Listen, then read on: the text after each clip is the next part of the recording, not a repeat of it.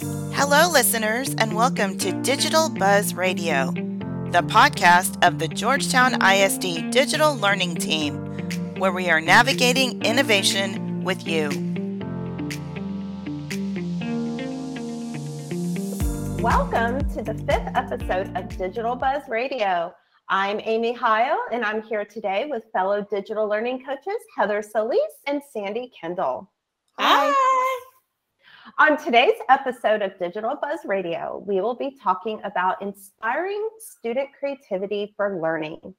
As we were thinking about this month's episode, we started thinking about how our district is now one-to-one with devices. And this led us to start thinking about how we can leverage technology for learning, empower students to become consumers for creativity, and ultimately move learning from being passive to active and personalized. On today's episode, we will hear from educator and author Dr. John Spencer. Dr. Spencer will be sharing his expertise about creating more and consuming with a purpose. We will also have a Georgetown ISD educator guest, Jessica Powell. She's a learning design coach at Wagner. Jessica will be sharing ways that she is leveraging technology to engage students to extend their learning with creativity. And I am beyond excited to have John Spencer on an episode of Digital Buzz Radio. Yes. I think everyone has seen at least one of his videos, and I encourage you to check out his books. As a classroom teacher, John's books, Launch and Empower, really inspired me and honestly felt freeing to me. They gave me that permission that I needed to look beyond just the requirements of the curriculum and testing and be able to focus more on learning and my students' learning. And John and Spencer really encourages us to start small and allow opportunities for our students to be creative. Today, we have a special guest on Digital Buzz Radio. Dr. John Spencer is a former middle school teacher and a current college professor on a quest to transform schools into bastions of creativity and wonder.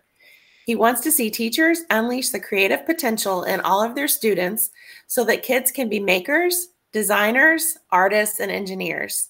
He explores research, interviews educators, deconstructs systems, and studies real-world examples of design thinking in action. He's the author of Empowered at a Distance and Vintage Innovation, and is also the co-author with A.J. Giuliani of Empower: What Happens When Students Own Their Learning, and Launch: Using Thinking to Boost Creativity and Bring Out the Maker in Every Student. Dr. Spencer also has a podcast called The Creative Classroom. You can follow him at spencerauthor.com, at spencervideos.com, and on Twitter at SpencerIdeas, where his bio reads professor, author, maker. Sometimes I make things, sometimes I make a difference. On a good day, I get to do both. John, is there anything else that you would like to tell us about yourself? No, that sounds great. Yeah, appreciate it. Well, welcome. We're glad to have you today. I'm glad to be here. Yes, welcome, John. We are so excited to have you join us today, and we're going to launch right into some questions for you. So our first question is, our district is shifting to standards-based grading in grades pre-K through 5, and we are working on personalized learning. And so what has been your experience with what happens when students own their own learning? You know, I just want to start by saying I love the fact that you're thinking about personalized learning and student ownership along with standards-based grading, because the whole goal and purpose of standards-based grading is to think about mastery rather than using grades as sort of a reward system for something different, you know. And one of the things I found with standard-based grading and mastery-based grading in general is that when students know their mastery level, they're more empowered themselves to own the assessment process. They're more likely to engage in meaningful self-assessment and peer assessment. And I kind of began that journey myself in terms of student ownership with things like choice boards and giving them options. And then it began to move into, actual projects, and then letting them decide some of the strategies that they're using, and owning the creative process and more of the collaborative process. But I honestly, had a hard time at first with the assessment process and really letting go of control of the assessment process.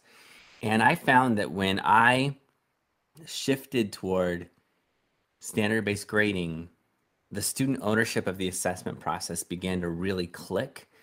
And I remember challenging my principal. Every time he would come in, I would say, ask them what standard they're working on and what their mastery level is. Ask them what they know and what they don't know and what they're going to do next. And they did. And it was this magical moment for me where I realized it's actually less work for me, right?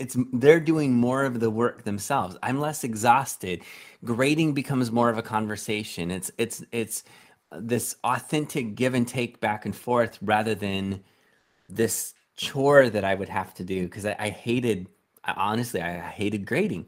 And so I'll just start by saying that. But, what has my experience been with what happens when students own their learning? I think there's a lot of different things. It gives them those critical, essential skills. Some people call them soft skills. I would say that they're essential skills. It prepares them for the world. It prepares them for college, for career. But it also allows them to learn at a deeper level, and the learning tends to stick, right? So there's a lot of new research that's coming out about project-based learning and how it can help improve student achievement. And I think it's because of that factor that they're more engaged, they're learning it at a deeper level, and the learning is sticking instead of cramming for a test and forgetting about it. So I would say it's deeper learning, it's better learning, it's more achievement, but it's also prepping them for an uncertain world. I love seeing your dog, by the way. I just want to point that out again. She can come in whenever she wants. I don't know if y'all saw, I froze for a second. So John, thanks for that. I love the connections you made between standards grading and personalized learning and students owning their learning. So I think that's going to be exciting for our teachers to hear. Another thing that's important in our district is Schlechty's Designing Engaging Work. Mm-hmm. We try to make sure that every one of our classroom teachers has gone through that training. Mm-hmm. And as a matter of fact, your video on YouTube about Schlechte design is something that a lot of our teachers have seen as part of when we share with them, because it's such a good explanation of that. So what we wanted to hear from you, from your perspective, is how does designing engaging work benefit our students? I think when you're really focused on meaningful engagement, so when we think about Schlechte's levels of engagement, when you have the high attention and high commitment factors, then they're much more likely to engage in that deep work that's necessary to learn it at a deeper level. I think beyond the fact that they learn it at a deeper level, the learning lasts, similar to what I brought up before. What I've noticed is that when it is truly engaging, when they are fully engaged, and that's where that commitment component comes in, right? That second part. So just not just focus, but true commitment. They're much more likely to continue when it gets tough, right? They develop that resilience, that, whatever you want to call it, a growth mindset, grit, and they persevere through the tough challenges of the learning. And that's where, I kind of view engagement as one of the main goals. And I think the deepest level, I would argue, is empowerment, where there's that true ownership. So not only are they committed and they're focused, but they have that full 100% buy-in and a sense of ownership. And what you see is that's when they persevere past the challenging times. And I think the last year and a half, 2 years has shown just how important that resilience is. The students who have struggled the most, it has not been purely an engagement aspect, although that's definitely been part of it. It's been a lack of self-direction, right? It's been a lack of being a self-manager and a self-starter. And the ones who are thriving in this situation, or who are at least getting past the challenges and finding success in their learning, tend to be the ones that are those self-managers, those self-starters that are getting the work done, that are viewing setbacks as barriers that they can work around, you know, are able to iterate and improve. And so that's where I think the engagement piece comes in so much, but not just the engagement piece, but that empowerment piece as well. Thank you. Thank you. So as a result of the pandemic, our district became a one-to-one device district during that time period. And now every student either has a Chromebook or an iPad. And our digital learning team has really encouraged teachers to give students the opportunity to create more and consume less. And that's how we had phrased it. But kind of reading in your book, Empower, we were noticing that you mentioned kind of a shift from consuming to creating. And we were wondering if you could kind of share your thoughts about that with us. Yeah, it's interesting. When I was a student, I'll just share this briefly. I did this History Day project. It was the first time I ever really owned my learning. And I spent a full year on it. I interviewed people. I wrote a script. I created a slide presentation, and I presented, and then I went to the competition. I got to go to the state competition, the national competition. And it was the first time I was really empowered to own the learning. But the interesting thing is every technology that I used is now obsolete, right? To make a slide, I was trying to explain this to my kids. They just couldn't fathom it. So we had to go on Google and I had to show them. We had a slide carousel, and you would have to use physical film. You'd have to take it to the drugstore and get it developed. There was this place called Thrifty's, and they had this like cylinder ice cream. So it was always fun to go there anyway. To do research required you to use microfilm and microfiche and like do that. And even when I interviewed experts, I had to time it because long distance phone calls cost money, right? All of these things are different. So now we have this amazing creative capacity at the palm of our hands, and we have this amazing connective capacity. You can find information anywhere, you can communicate with experts anywhere, that kind of thing. But the reality is these devices are largely consumer devices, right? So even though they can be used creatively, even though they can be used to connect as well, they're typically used for amusement and for entertainment. So students come to school, and their earliest experiences, if you think about it, with an iPad when they were little, was probably playing a game, watching a video, being on an airplane, not making noise, watching, Dora the Explorer, whatever it may be. And there's nothing wrong with that being the case. But the reality is they don't come to us as digital consumers. They come to us digital natives. They come to us as consumer natives. And because of that, teaching them to use their devices in a creative way is different. Now, I think there's a lot of fun things. You're seeing more students who are actually creating and editing their own videos, some of it on TikTok and stuff. You see more of them that are using it to connect in a more meaningful way, but it's still the minority. It's still not the norm.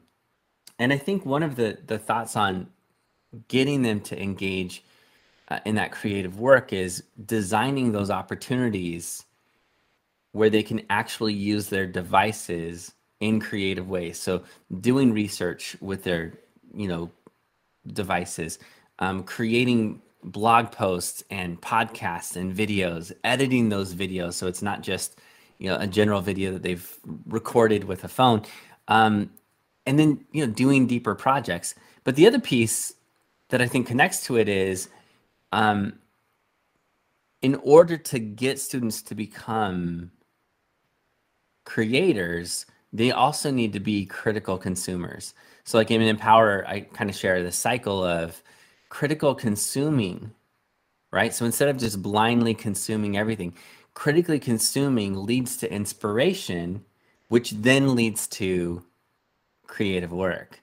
And an example, when my daughter was really little, she's in middle school now, she's super into art, and she does art with a tablet, and she does it physically, and she's just now getting started on putting them on t-shirts and things like that.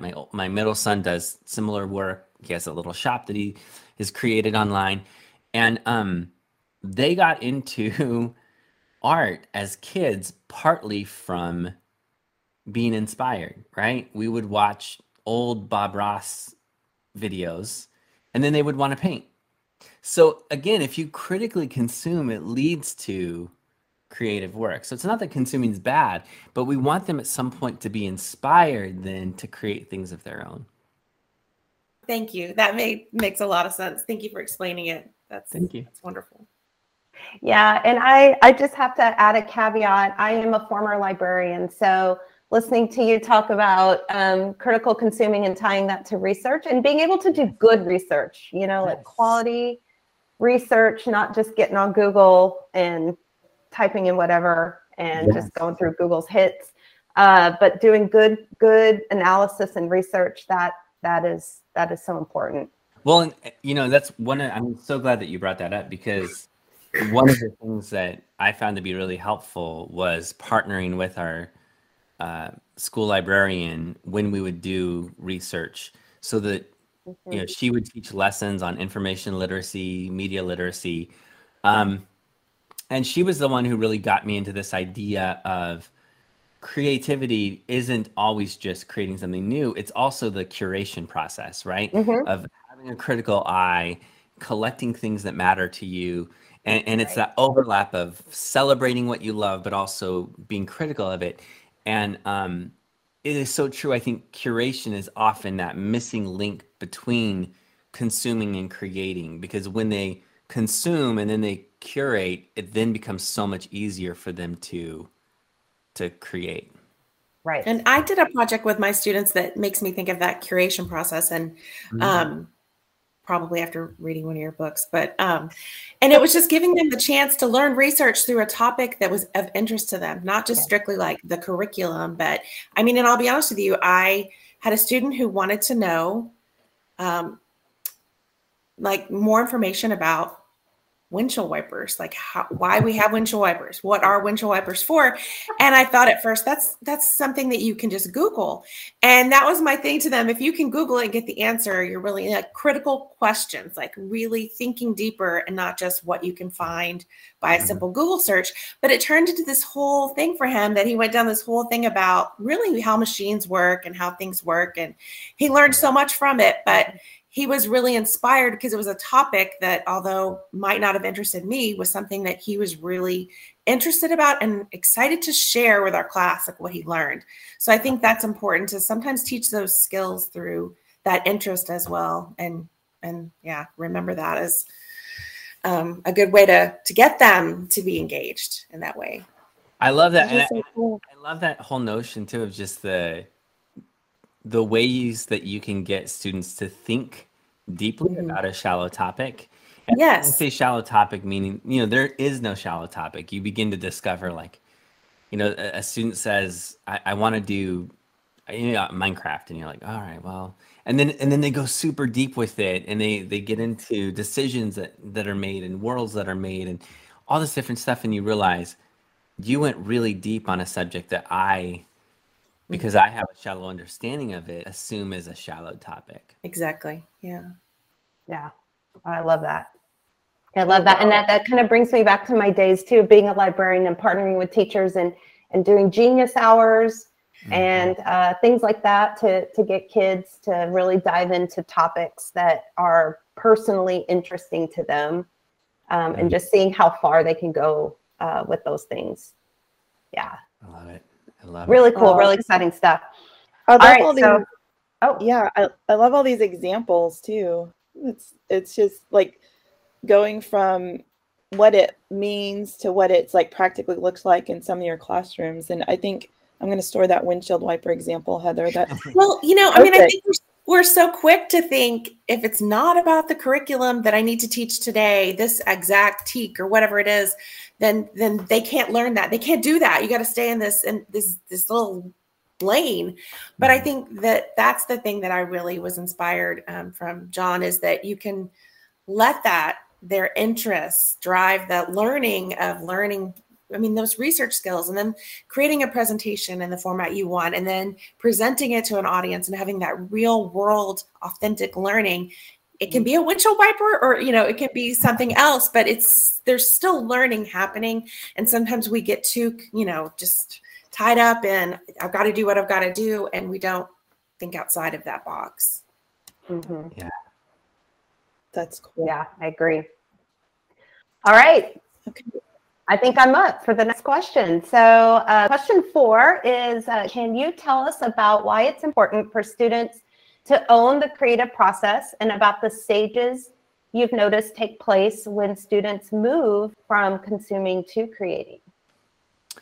Yeah, I just think, you know, when we think of this idea of having them own the creative process, I think it should be every facet of the creative process should have some student ownership. And so if we think of, for example, design thinking, you know, students are asking their own questions, right? And they become more curious. They learn how to ask better questions.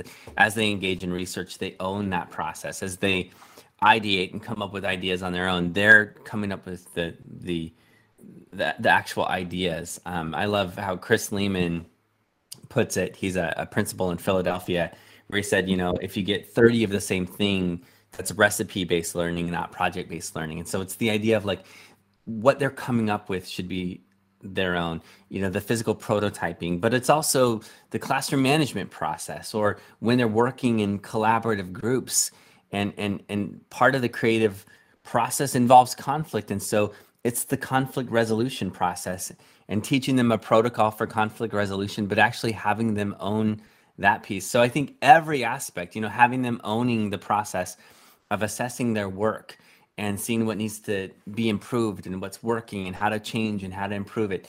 So the more that happens, the more likely they are to own every aspect of that. You know, and I think when it comes to, you know, the stages from consuming to creating, I think there's a lot of different stages. You know, earlier before I shared kind of the notion of a cycle that can go from, you know, consuming to being inspired to creating.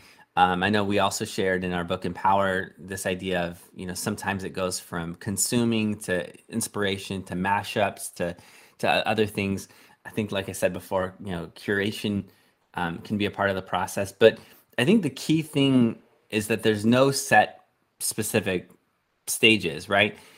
Everyone's journey is going to be different. But I think it is important that we remember that the stages are necessary, and that every time they go from just kind of consuming without thinking into a place of eventually actually creating, then whether it's mashups, whether it's fan fiction, whether it's, you know, there's a lot of different places that you can go until you eventually get there.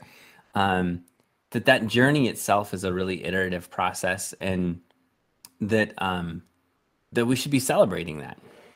As you were talking, I was thinking about myself, and I don't know if any of y'all have ever encountered this or not, but you know, when you go through that process, when you're like critically consuming something that you're enjoying and you're curating, and then you make something from that, it's almost addicting. Like you just want to do it again. You're like, man, I'm really proud of myself. Look what I did. Mm-hmm. Okay, I want to keep doing this. And so it kind of, I guess, fuels you or sparks you to do more. And I don't know, it's a good feeling. Yeah, it is. It's like I also think, like, you know, students learn that they're not, I don't know, nobody wants to be micromanaged, and no one wants to just be done to do what they have to be told to do, you know, like, and so having that freedom to own the learning, I think, is inspiring to kids. And I think when teachers do that, kids in response will give you more and do more because they're excited to be trusted and to be respected in that way. And so I think it just kind of builds on itself in that way as well. When we're trying to encourage kids to be lifelong learners and build that into them, mm-hmm. if you think about it, if you do micromanage that, then they don't build that intrinsic motivation. And they don't get that rush that you were just talking about, Amy, when that's what I felt like when you were talking. I'm like, it's like that rush when everything comes together. You've discovered something new, you've created something new and shared it with others. And then you're like, wow, this is cool. You know, it's like a natural high. And so, so important to to encourage their ownership as much as possible, to get them there. Yeah. So, One of the things that I'll say about that is, when we first went into quarantine, I was a cohort leader at the University of, these pre-service teachers, and we hadn't done virtual before. We were not a virtual cohort. I'd led the virtual cohorts before, but this was supposed to be an in-person one, and they were not excited about quarantine. They were not excited about virtual. They all show up, graduation's just been canceled. It's 3 weeks before graduation, all that kind of stuff. We get onto our Zoom meeting, and the very first thing I do is I say, we're going to do show and tell, and you need to show an item that represents a healthy way that you're handling the quarantine. And I was just struck by how the students who had a creative outlet were just doing better. It was a lifeline for them. It was what was keeping them going. And it wasn't just creative work. It was also people who were, exercising but baking, gardening, knitting, painting, writing, reading, because I think of reading as a creative act too. All of those things were the ones who were doing the best with it, right? And we often think about, creativity as preparing them for the future and preparing students for jobs, and it does. But the other thing is, I do think there is this deeply human aspect where when you engage in that creative work, it makes it easier when the world gets hard and unpredictable. There's just something about it that it is that outlet for people. And I thought, I lost sight of that a little bit and was really viewing it through the soft skills lens and forgetting, no, this is actually necessary just for life itself. I know exactly what you're talking about. I was a third grade classroom teacher at the time that the pandemic started. And getting the kids to do the work that I was supposed to get them to do was like pulling teeth, and it was hard to get that back. But I felt like I was more like managing social emotional learning and their social emotional health, if you will. But we did a talent show, and you know what? Every single kid submitted a video of their talent, and just connections like that. And we did a read aloud, and it was like a choose your own adventure. Mm-hmm. And so I would read and record and share it with them, and then they would vote on which way we would go the next day. They all showed up, like they all voted on that. And those things, making those connections and more of that creative thinking, I think you're right. It was what we chose to do when we, couldn't control, and nobody really, they didn't really care about, did they do their math work or whatever, but, we got through it. But I think those are the things that glued that all together. So I agree with you that creativity is critical at any time. And it's nice to have that to fall back on when you do come across those hard times. Yeah. It's like it's necessary for thriving. It's not just, a nice to have, it's nice if we can make our kids into creators or create environments that give them that. It's like a lifelong thriving when you are constantly able, or when you've had that experience. And so when you get to a place, that you can do it again. And so, oh gosh, this is awesome. So it kind of leads to my question too, that I have now is, because we've been obviously talking so much about the importance of owning your learning and the creative process, but then there's like another next step of innovation. And so, John, what does innovation mean to you, and how is it related to, or how does it differ from creating?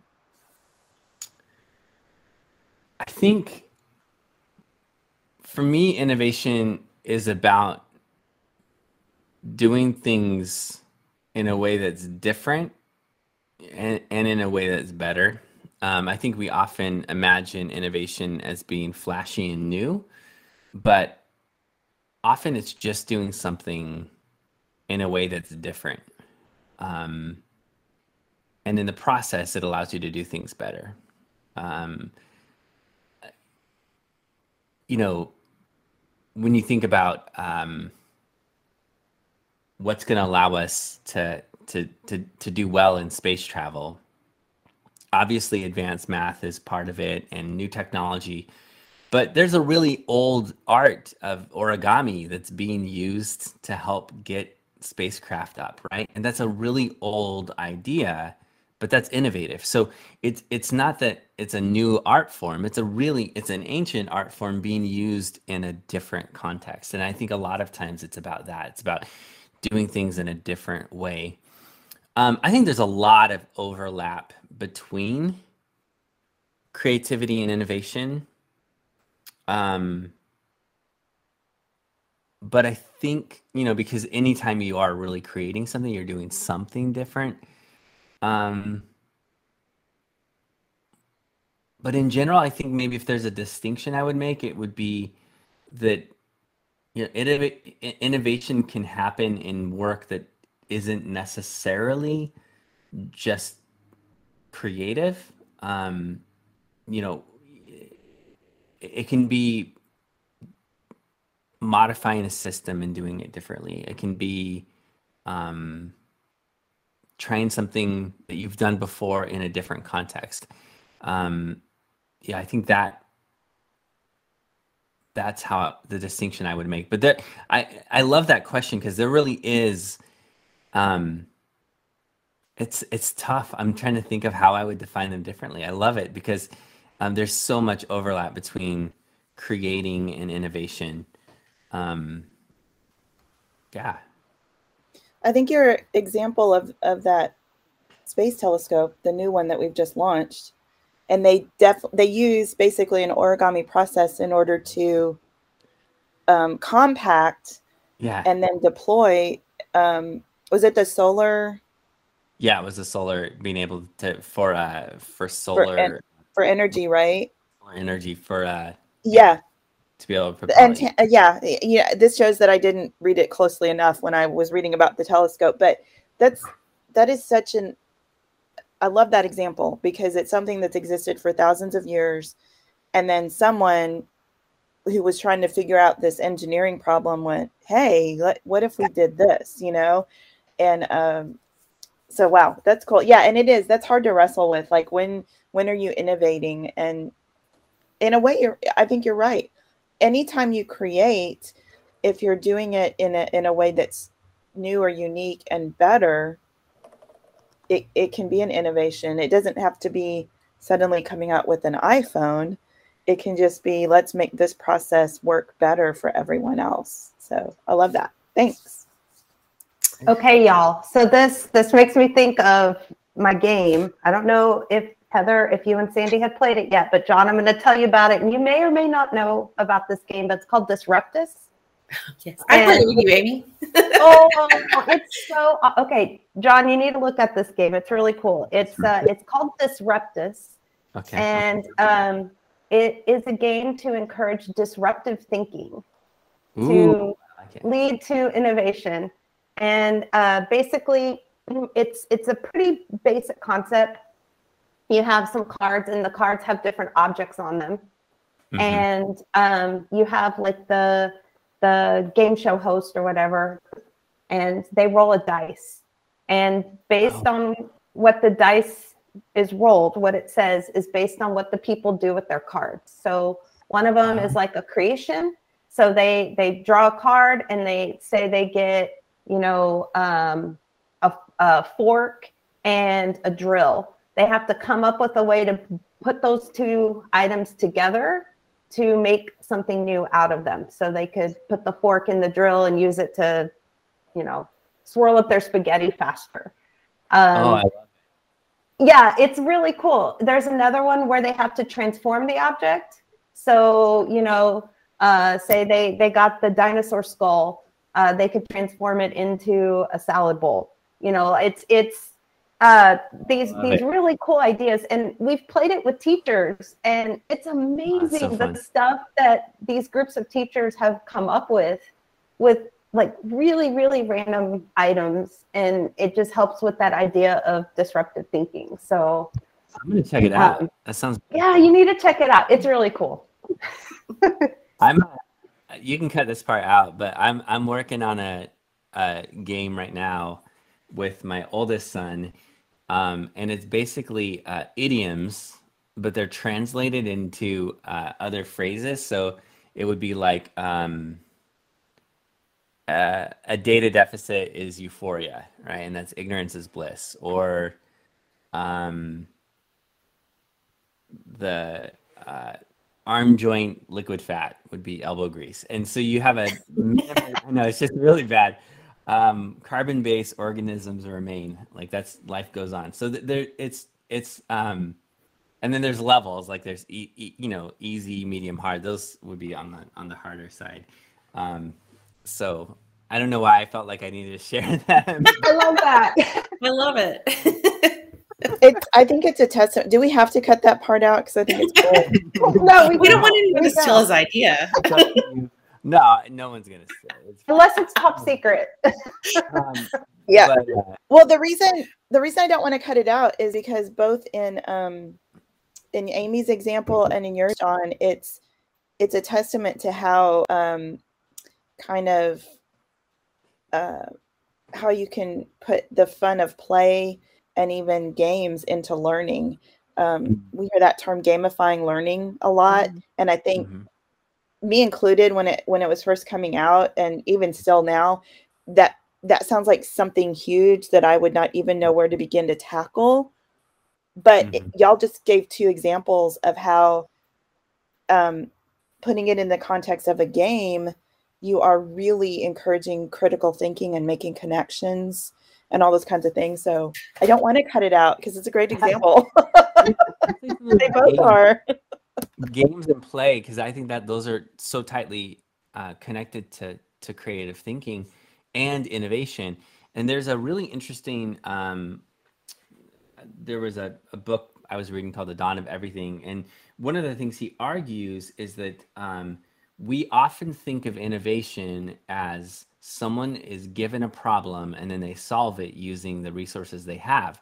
And that's a part of innovation. That's a huge part of innovation. But there's another side of innovation where the source of the innovation is play, and then someone creates something meaningless with the play, or not deeply profound and practical, and then it's then given a practical use later. So gunpowder doesn't start out for weapons, it starts out for fireworks. And before fireworks, it starts out as play to see colors and shapes that happen, right? Or, the development of paper, it didn't start with paper. It came from someone who was inspired by what wasps were doing. And the question of, could we make a similar texture, and what would have to be used? Because you don't want to use saliva, right? Which is what wasps do.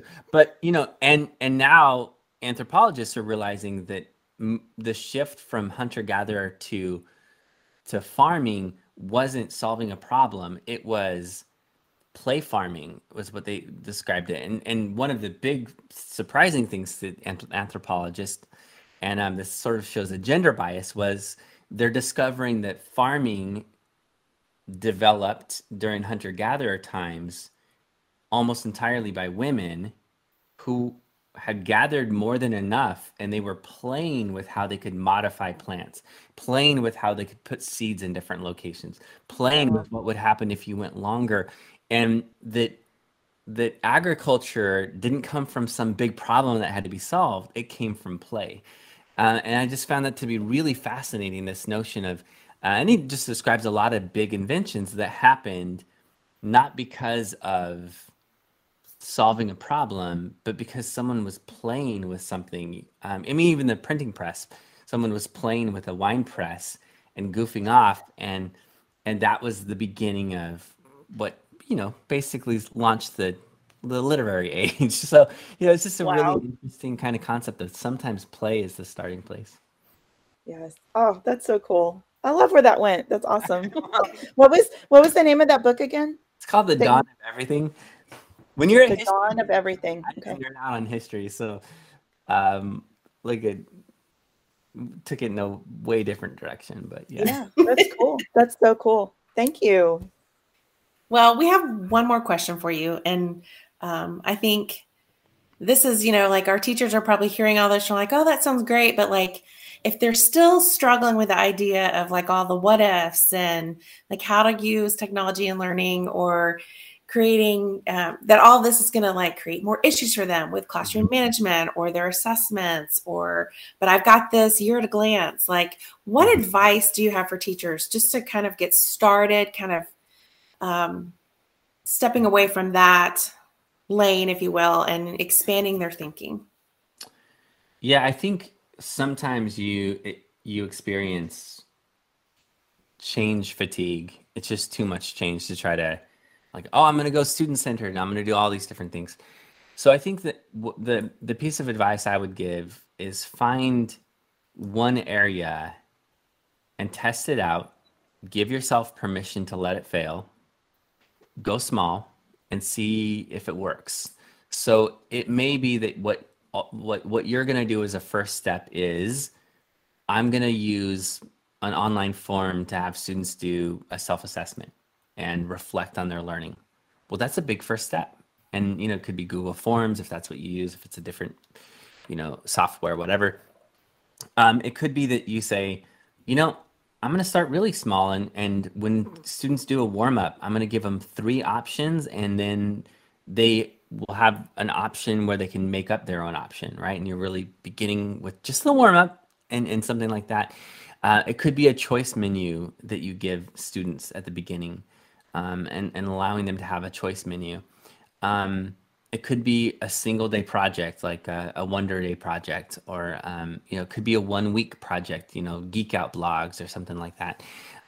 It could be something as small as in math, having students compare and contrast strategies and talk about what worked for them. All of those are aspects of having them own their learning. And so I would just say, find one thing that you want to do first, test it out, see if it works, and then build on that. And the more you build on it, the more it snowballs. And suddenly you realize 3 years later, oh my gosh, there's a lot more student-centered learning. What I will say is the classroom management is something that you have to consider if you're doing a big shift, like say project-based learning. I have a blog post on project-based learning and classroom management, and there's a free download there connected to it where, I walk people through a set of questions to help guide a classroom management plan, because it is different for classroom management. But once you've planned those structures, those rules, those expectations, those procedures, what I found was classroom management got easier. The moments that are cringeworthy for me as a teacher, where I, yelled at a class, or I shamed a student. I never shamed individual students, but, shamed a class or whatever, things that I look back on and go, oh, I wish I'd never done that. Those were almost always during very traditional lessons. It was during a math lesson and I'm modeling something and kids are getting frustrated and they don't understand it and they're talking to each other and they're talking over me. And then I'm suddenly saying, would you be quiet? That's literally happened, right? I mean, and those were traditional, lessons I was doing. By contrast, classroom management was always easier when engagement is high, when empowerment is there. And so, although I was afraid that letting go of control would mean the students would act wild, that really wasn't the case for me. Like I said, it was pretty rare that I had to correct students during an authentic project, and there was definitely never any moment where I raised my voice. Those moments always had happened in a traditional way. And I totally agree with you, because I came from a project-based learning campus as well. And I think there's just something when it is authentic and there's purpose behind it and they can see that and they're a part of that. That engagement, I think, really does increase as well, like you said. And They don't. I think it's the boredom or the having to do what they don't want to do. That's what creates the resistance or the maybe acting out, if you will. So I totally agree with you. And I think something that's important to remember is probably the kind of atmospheres y'all are talking about in your classrooms did not happen overnight, right? Like it's incremental both for the teacher, but also for the students, because if you're moving students from a place where they've been essentially kind of scripted with what they're supposed to do every day to a place where they have more autonomy, you're moving them toward autonomy. And it's hard because when I was in the classroom and I would try stuff like that, I would get frustrated because they would ask me a million questions. And I'd have to go back and think, okay, did I not give enough guidance? Or is this just part of the process of they're not used to this yet? And so I need to maybe slow down and add a little more scaffolding for them. Or I just need to take a deep breath and realize this is part of getting there. So, well, I think that can be our uncomfortableness too, like, because we're not used to it, until we get used to it, we expect things to be a certain way as well. It's not just the kids that have to have that shift, I guess.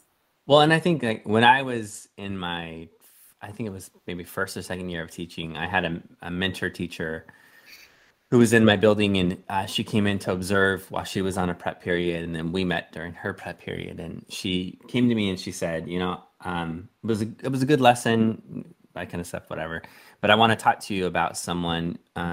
There's someone in your class that you are, you seem to be holding a grudge against. You're not showing this person any grace. You are holding them, you're holding him to a way higher standard than everybody else in the room. And this is hard, but you need to show him some grace. And I was like, who is it? I'm trying to think of which student. And she was like, it's you. Right. And I was like, oh. And she said, you need to show yourself the same grace that you're showing to your students. And she said, would you ever get mad at a student for making mistakes in their learning? I was like, no, I don't. Like, I don't get upset that they're making mistakes. It's part of the learning process. And she was like, then why would mistakes, like, what makes you think you get to jump over mistakes in your learning process and how to be a teacher? And it was just so freeing to be like, I am being way too hard on myself, and I think getting past that mental barrier was what allowed me then to try something like project-based learning. And I'm thinking it was my first year of teaching, if I remember this correctly. But yeah, that conversation was huge for me to realize, look, it might not work perfectly, but I need to be as patient with myself as I am with my students. I love that. That's awesome. Yeah, that's a great story. All right, so we are coming to the end. Yeah. Gosh, I hate for it to come to an end. This has been a great conversation. But before we close out, is there anything else that you would like to tell our listeners, John, before we end? Yeah, I guess what I would just say is I know that this year has been really, really hard. And so my hope would be that you hear what I've shared not as a challenge to teach differently or not as, you're not doing enough. My hope would be that you hear what I shared through a lens where you can say, I'm already doing a lot of this stuff. And now what can I build on to try something new? Because the reality is if you're a teacher and you're listening, I want to say real clearly, thank you for the hard work you're doing. This year is really, really challenging. And so my hope for you would be to keep going, keep doing the amazing work that you're doing, and to recognize that it is making a difference even when it's hard to see whether you're making a difference, which has been the case for a lot of teachers this year. For sure. Thank you for those words. Yeah, I was going to say thank you for that message. And thank you for joining us today, taking time out of your busy schedule to spend an hour with us. We appreciate it. And we will be sure to post information about Dr. Spencer's website, his podcast, and his books on our blog, our digital learning blog, and this episode later on this month. Wow, thank you so much. It's a lot of fun. Thank you. Thank you so much. Hey, listeners. I am here with Wagner Middle School Learning Design Coach Jessica Powell. Mrs. Powell has also been an English language arts teacher for middle school here in GISD. And I want to welcome you to Digital Buzz Radio. Well, thank you, Amy. So I had a couple questions for you regarding book snaps. I know that you used these as a project in your language arts classrooms. Can you tell us a little bit what a book snap is? Sure. So when we used book snaps in my language arts classroom, they were a way for students to reflect on the reading that they were doing in their independent reading books. And so they were essentially a picture of the book that the students would take either of a specific passage or a page that they were analyzing for a skill. And then they would use drawing and text tools and other things like that to kind of mark up and annotate that picture of the page that they took and show me the thinking that was going on in their heads as they were reading. So it was a visual way for me to see what they were thinking about when they were using that skill as they were reading. Can you tell us some of the tools they used to create these book snaps? Like, how did they take the pictures? What did they use to mark up and annotate their book snap? Sure. So when we were doing book snaps in my classroom, we used Seesaw to do this. It made it really easy for the students to be able to take a picture and then annotate it with all the different drawing and text tools that are already built into Seesaw. But you could just as easily use something like Jamboard or a Google Slides or Google Drawings to do a book snap as well. You would just have the students take a picture with whatever they're able to take a picture with. It could be your Chromebook, or if you're using iPads, you could use that as well. And then import it into whatever the tool is that they're using, and then use the drawing and text tools in that to go ahead and annotate their text. Oh, that's great. So it sounds like they have a lot of different options. Yes. And how they can create their book snap. Yes.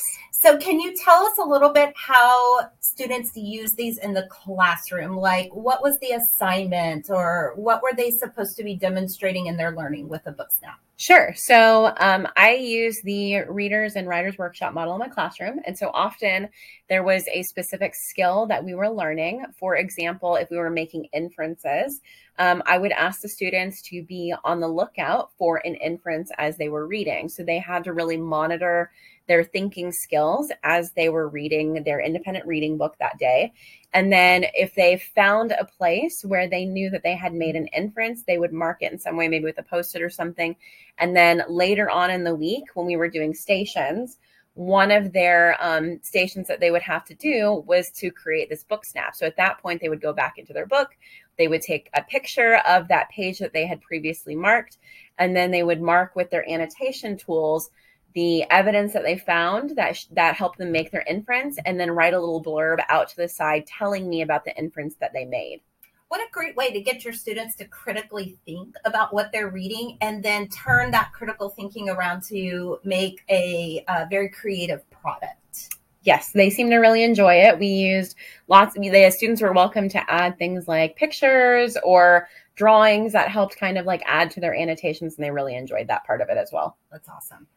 So how would you describe how book snaps tie into the Georgetown ISD learner profile traits of both critical thinking and creates and innovates? Sure. So students were definitely doing a lot of critical thinking, because one of the things that I think is really difficult for students of any age is that metacognition kind of piece of reading.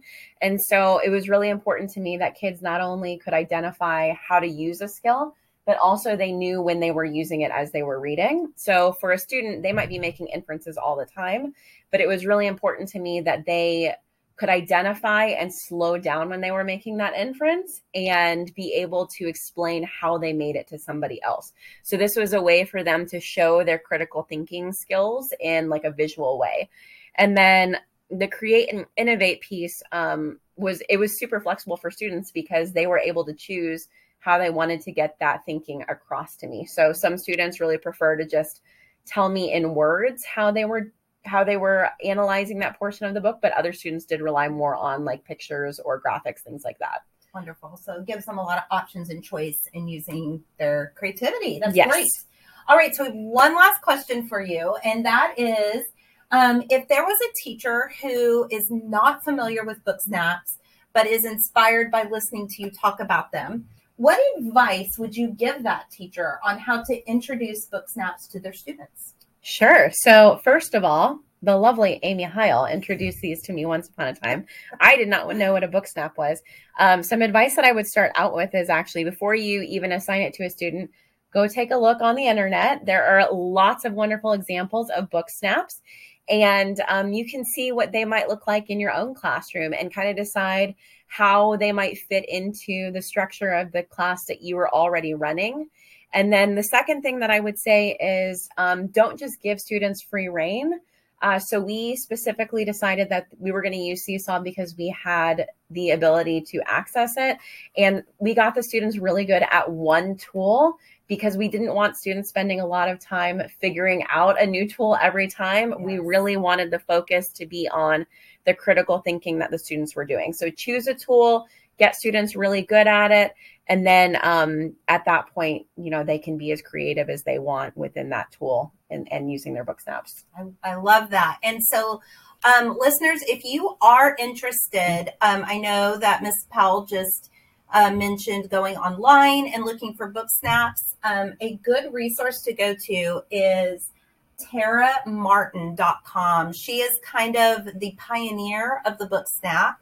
And her website is taramartin.com. And you can learn everything you want to know about book snaps. Also, please feel free to reach out to any of your campus digital learning coaches. I know we would be excited, just like I was excited with Mrs. Powell, to work with her to get book snaps started in your classroom. Can I throw in one more thing? Of course you can. I was just going to say, as teachers, we're all teachers of reading and writing. And so book snaps aren't just for language arts teachers. Yes. They are for any class where you are consuming a text of some kind. And I know that they can be extremely useful when reading nonfiction text because we use nonfiction text in my classroom as well. So if you're a science or a math or a history teacher and you really want students to analyze what it is that they're looking at, this is a great way to do that as well. I am so glad that you added that to the conversation so that, book snaps are for everybody, not just for the language arts classroom. Yes, we may need a new name for them. I think so too, maybe. Yeah. Yes, I agree. Well, thank you for joining us today on Digital Buzz Radio, and thank you for all your great insight on book snaps. You're very welcome. Well, listeners, that brings us to the end of today's episode. We hope you enjoyed listening and learning from our guests as much as we did. Students are online more than ever, and so empowering them to be critical thinkers and to reach their creative potential is essential. Be sure to check out our blog post at bit.ly/GISD-DL blog for resources discussed in today's episode. We'll catch you on the next episode of Digital Buzz Radio. Thank you for joining us for this episode of Digital Buzz Radio. This podcast is a production of the Georgetown ISD Digital Learning Team. Music titled Innovation by John Yasut, obtained from Pixabay under a license for non-commercial use. We invite you to subscribe to Digital Buzz Radio on Spotify, Apple Podcasts, Google Podcasts, or Anchor. Also, be sure to follow us on Twitter at GISD DigiLearn. That's GISD DIGILEARN. We look forward to you joining us next time for the latest buzz about all things digital learning.